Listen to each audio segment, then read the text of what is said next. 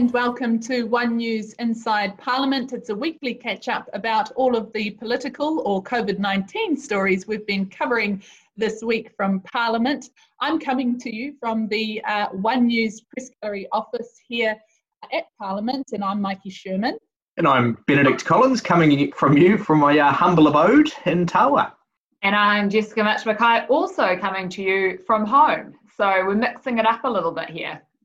Yes, we are. And some things, though, will never change, and that is our pits and our peaks. Kicking us off, Jess, would you start us off with your peak, please? Peaks? Yes. I have a slightly shallow peak this week, but I think that everyone will understand the first sip of that sweet takeaway coffee in the crisp, cool Wellington air as a little bit of wind rushed up Molesworth Street and just sipping on that takeaway coffee.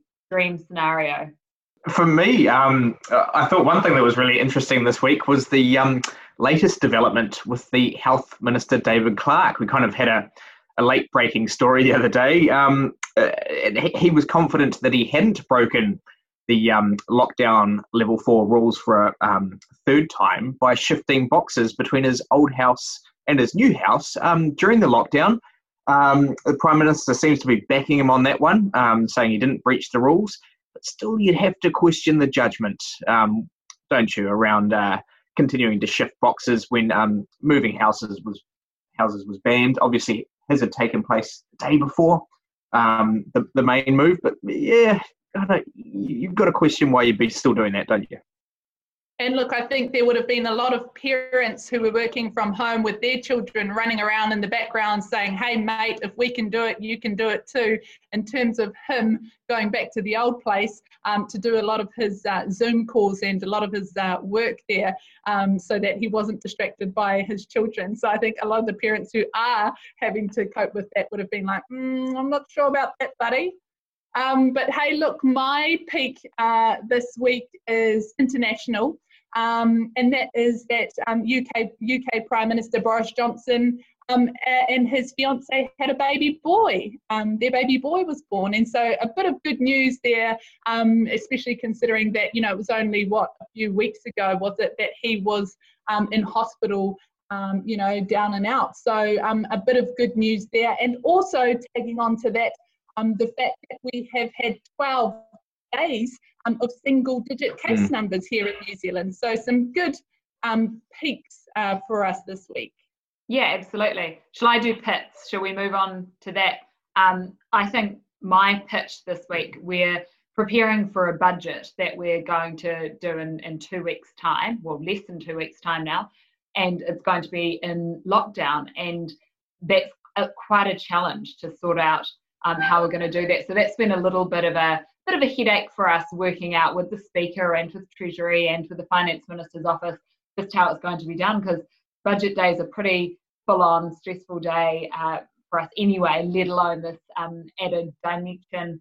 And obviously Treasury are very keen not to have a repeat of what happened last year with the Google documents coming out and a bit of a leak happening early on. So I think there's lots of tensions playing out, and we're just trying to figure out how to do a budget under possibly level 3 or possibly level 2. So it's been a slight challenge this week. Yeah, I was thinking about that the other day. I don't imagine it would be acceptable this year to be chasing Gabriel McLoof across Parliament over the election on budget day, given the social distancing rules.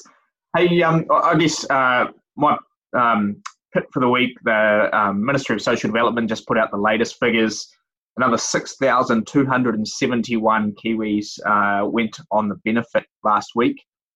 That's and 63,000 food grants given out last week as well. So enormous numbers of Kiwis doing it tough. And you've got to remember, if your partner's still got a job, most people can't even access the benefit. So this is only going to be capturing, who knows, but maybe, it's not really reflecting the full situation of job losses, I would imagine. Yeah, that's a really good point about, some people being unable to access it when their partners still have a job. I think there needs to be sort of more work done by MSD in terms of looking into that. I know we've done a few stories already on it, but interesting stuff there. My pitch for me, I guess, is the Prime Minister. She said just the other day in one of the press conferences, just talking about the long tail of COVID. And, you know, we obviously saw another case linked to the Marist cluster. And that's a month after that cluster was first, you know, established. The first case from that cluster was first confirmed. And so the Prime Minister and Ashley Bloomfield are talking about the long tail that we're seeing through this virus. And we saw it as well with the largest cluster in the country, the Bluff cluster. So, you know, one person infecting, in terms of Marist, 94 people now. So just interesting to note that, and also just to, a little bit scary as well, I guess, to know just how long the tail can be. Yeah, absolutely. I think a little reminder there, because that's effectively 2 cycles, isn't it? 2-week cycles that we've gone through for that. Let's move on to our first topic of conversation. Obviously, it's the transition down to level 3. I mean, how do you guys think it all went? I think some aspects of it were done well, and others people found perhaps a bit more challenging. And the image of that sticks in our mind is that huge big queue outside Burger Fuel. It's like people were given a little bit of freedom and just completely forgot all the messages that we were being told. So just things like that are pretty frustrating. For so many people have made so many sacrifices to stop the spread from happening. And then you have big groups like that, and not queuing up at the supermarket, or not queuing up, but queuing up for takeaways. And it just is one of those things. Yeah, I can see there's a little bit of, you know, humour in it, and people queuing up and really needing to get that. But it's pretty frustrating when so many people are working so hard, and it's having such a massive effect on all of us. Yeah. I think also though, you got to remember, you know, this is a new situation for a lot of businesses. They haven't done it before. They probably didn't expect that was going to happen. And from some of the reports I heard, you know, with that photograph in particular outside, was it a Burger Fuel, I think, you know, people couldn't hear when they were calling their orders, so they kind of gathered round. I think you're going to expect those kinds of teething issues when we go into level 3. But it has been interesting too, with Parliament kind of coming back somewhat. They've had, up to 30-something MPs in Parliament, sitting in Parliament at one time. So it's been interesting seeing that getting going. I've actually, even on my days off, I've been geeking out and tuning into question time. So yeah, nice to have a bit of normality there. Yeah, it has, hasn't it? It's like I mentioned in the podcast, was it 1 or 2 weeks ago? It's been good to have Winston Peters back on the bridge, actually, and boy, he's delivered this week, hasn't he, guys? Because, you know, first off, we had his little bombshell in terms of the Ministry of Health's recommendation to block Kiwis at the border, and then yesterday we had that stellar grab from him saying, look, we're beating the crap out of COVID-19 in Southern Australia.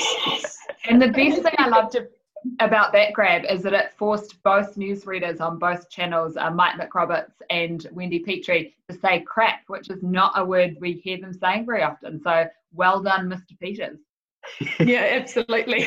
And you know, in terms of level 3 and that physical distancing that you mentioned, Jess, it was really interesting to hear yesterday Ashley Bloomfield saying, look, we've got to get that right if we want to move to level 2. And I think you're right, Benedict, it is still early days, so we'll definitely be keeping an eye on that and seeing how businesses plan and cope with that going forward, because, you know, as you said, it is going to be crucial if we want to take that next step down. Yeah, I reckon it is early days, but I also think that businesses have had a month to plan for this, and perhaps going into level 2 now, this will be a bit of a warning for them that you've actually got to make sure that you spend this time planning for scenarios where lots of people are wanting to come and things like that. I get what you mean, it was day 1, but I think that perhaps for those businesses that can't operate properly under level 3, start getting yourselves organised for level 2, because we're still going to be, most likely still going to be socially distancing, still going to have to be queuing a metre apart, things like that. So start working on it, start prepping.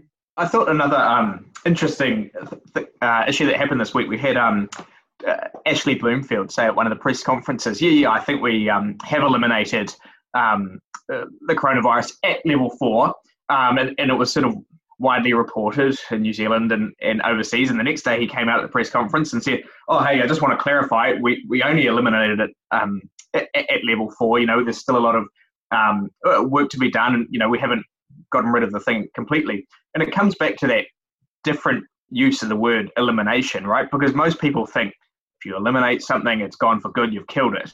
And yet epidemiologists, of course, elimination doesn't quite work that way. It is interesting that they haven't been able to find another word just to make it a bit easier for the public to digest, because it does seem to lead to confusion, quite a few weeks into this pandemic and the lockdown. I just find it interesting that they haven't found a better word, perhaps, or a more commonly understood word. Yeah, like pretty much crushed. Yeah, pretty much crushed. Like beating the crap out of it. Yeah. Thank you, Winston. Yeah. Knocked the bastard off, something like that, something catchy. Yeah. And hey, what did you guys think about, the fact that Winston Peters did drop that little bombshell and that recommendation, I guess, from the Ministry of Health that, initially their recommendation was to block Kiwis returning at the border. What was the politics? Was there any politics did you see behind that, Jess? I think so, because I think what it then meant is Winston Peters saying, no, of course I'm going to get our people home. And as the Foreign Minister came in as the white knight in shining armour to save everyone who is overseas, I can kind of imagine a really great cartoon with him, carrying a carriage full of, or maybe a plane full of people behind, with Winston Peters on a stallion and riding with his, this is why I don't do cartoons, but do you know what I mean? I think it means that he can paint a picture that he said, no, we're not going to do that, we're going to stick to it.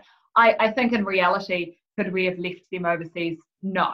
And I think when we've heard the discussions of it, it's not the Ministry of Health's job to think about the politics of it or the other ramifications of it. Their job is to say, hey, these are, from a health perspective, this is what would work best. But really interesting that he released that, and no accident, of course. And we're obviously expecting a release of all of the other advice, lots of the other advice that they've been getting in and around this COVID-19. So maybe they were just trying to sort of preempt a bit of that as well. In terms of his suggestion, which he's been pushing for a little while now, in terms of that trans-Tasman bubble, what I found really interesting about that was Rob Fyfe coming out yesterday saying that is going to be critical in the recovery for our economies. And he said that, I was only able to use one piece of his interview in my story yesterday, but he went on further to say, look, everybody needs to be shifting their focus to that now, and the sooner we can get that done, the better. So I think having a heavyweight like him come in behind Winston Peters on that as well, I think, we know the might of Winston Peters in and around that cabinet table. When you've got someone like Rob Fyfe, backing that as well, and he's leading the sort of business response on behalf of the government, I think we can expect a lot of work being put in to make that happen. I think the problem that you've got, the situation where we've gone pretty hard, that's a phrase that we're using all the time, and we are working towards eradicating this, and then you've got a situation with, okay, now what? Because if the rest of the world is still grappling with it and dealing with it in different ways, if Australia is in the same boat, at least we can open up that bubble and start to deal with it. So it's not just us sitting here as a little island, having a series of islands having to operate together and do that. So I think, even simple things like people could think about taking a trip to Australia for tourism. People could think about going and seeing the Sydney office if their business is based over there. Family and friends, how many people are based back and forward. And I just think for things like that, to start thinking about that as a possibility makes so many things the cogs start moving on so many different aspects of our economy. So I think that's a really positive thing for us to start aiming for. Yeah, I still think though that the lockdown will have really rocked people's confidence and willingness to travel. I think it'll rock it for a long time as well. I'm not sure people will be wanting to jump on airplanes and travel, across the Tasman and stuff if we're still getting, cases and outbreaks and stuff like that. How would you guys feel about it though? To me, I think I I mean, we haven't had the opportunity yet. I think I would feel pretty comfortable with doing it. What about you guys? Yeah, and look, Winston Peters has said it would be premised on the fact that there isn't any community transmission either here or in Australia. So if you have that, then I guess that would give you a little bit more confidence. And I mean, you've already got National comparing us to Australia in terms of them doing so well, and why aren't we moving as quickly as they are to sort of open up the economy. So there is a bit of confidence in Australia, and with how well we're doing, maybe people will be a bit more relaxed to go and hit the sands over there maybe. But maybe you're right, maybe I am overestimating how confident people will be even to get on a plane domestically. I don't know. Yeah, I think as well, if you keep seeing those case numbers like we have for the last 12 days, single digits, or even if they just bottom out altogether, you stop getting new cases. Hopefully, if the whole quarantine lockdown and everything has worked, and especially you stop getting new cases out in the community, maybe things will return. Maybe people will be willing to travel overseas. I just wonder if it'll take a while for people to get the confidence back. So there'll still be quite a few restrictions around travel and stuff at level 2, right? You're only supposed to, like you're only sort of supposed to. My understanding is, sort of travel if it's essential. You're still supposed to try and stick close to home.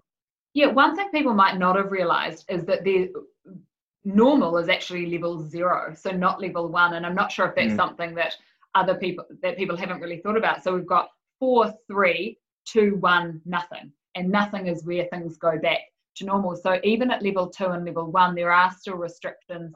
Yes, there's a big jump, I think, between 3 and 2, and a significant jump between 2 and 1 as well. But I think, don't forget, we've still got to get through a few more hurdles before we're totally free and back to normal.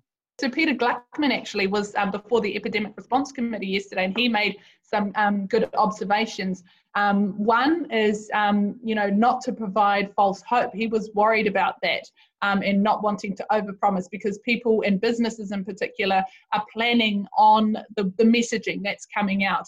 And so a lot of people are going to get angry if we think that we are heading towards a level 2 with all of the low case numbers that we're seeing. And then if it doesn't happen, there'll be some frustration. So he's sort of wanting to push the message of managing expectations. And I think the Prime Minister has been doing that in terms of, her messaging at press conferences. The other thing that he mentioned also, which I thought was interesting, is that, when winter comes around, it'll be interesting to see what impact that has in terms of infectivity with this virus. So still finding lots of interesting things coming out of that Epidemic Response Committee, Benedict. Yes, it was fascinating, eh? I did notice, though, I thought, like, socially, even things are quite different. Not only being able to grab a coffee and stuff like that at level 3, but just like the increased traffic and, you got so many more cars back on the streets again and stuff like that. I did notice quite a big sort of society or social change. Obviously not back to normal levels quite yet, but yeah, bit of a shock to the system after 4.5, 5 weeks in lockdown. Yeah, for those of us working, I think. Should we have a chat about some of the non-COVID-19 stories? What's been going on for you guys? Obviously, we've had the MPs back, well, a small group of them. We've had question time for the first time in 5 weeks. We've had the select committees have been going through, but those select committees continuing. So there's been all of that. But in terms of some of the non-COVID-19 stories, I know last year I was working quite a lot on a story about the Red Cross nurse, Louisa Ackerby, who has been missing now for 6 years. So it went public after 5 years that she'd been kidnapped, and when there was the fall of Bagoos, they thought that it would emerge more details about where she was, but they went public asking for information on that. And it was a year since we did that story of her kidnap being made public. So we just did a small little story on it to market, but it was really interesting because in another time that would have been a big lead story. A year on, where are we at with it? And we did an interview with the International Red Cross talking about where they were at, and they were still very adamant that it's still a very active investigation. But one of the challenges that they talked about that I thought was really interesting is, given the situation there, a lot of information that's coming to them, information is obviously a commodity in these situations, and it's coming into them, but they're not sure what's right and what's not, because people are wanting rewards, wanting payment for this information, so they are chasing quite a few false leads. So I just thought that was really interesting. I was really pleased to climb back into that story again, even if we just touched on it a little bit. But just, I guess, another reminder of just how much things have changed over the last few months. What about you guys? What other stories?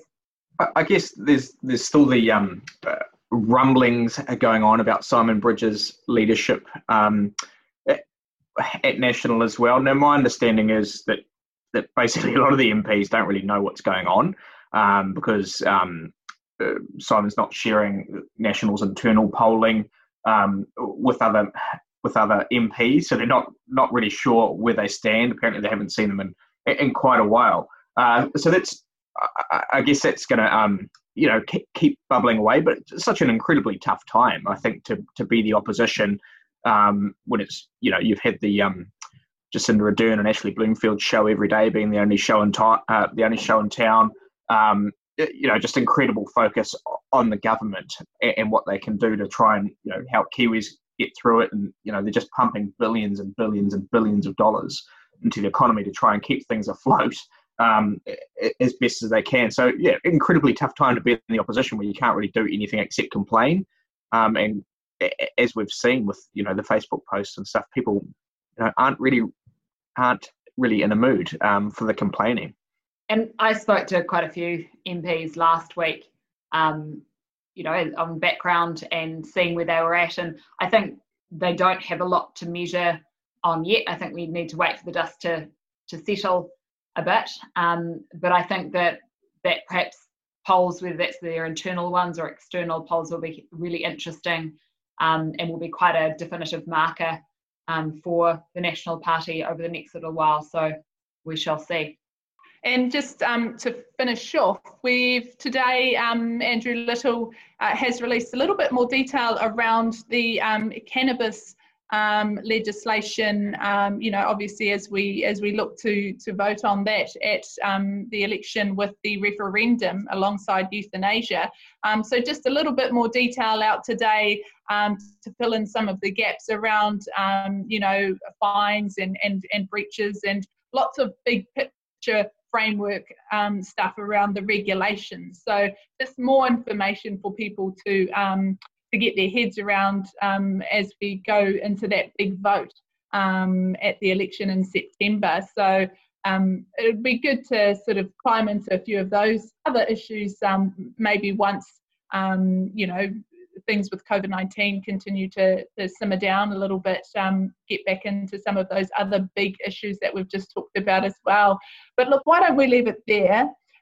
This was One News Inside Parliament, our weekly catch-up about the political stories we've been covering this week. We're on Instagram, Twitter and Facebook. It's available around this time each week on One News Online. And check us out on your favourite podcasting app. Bye.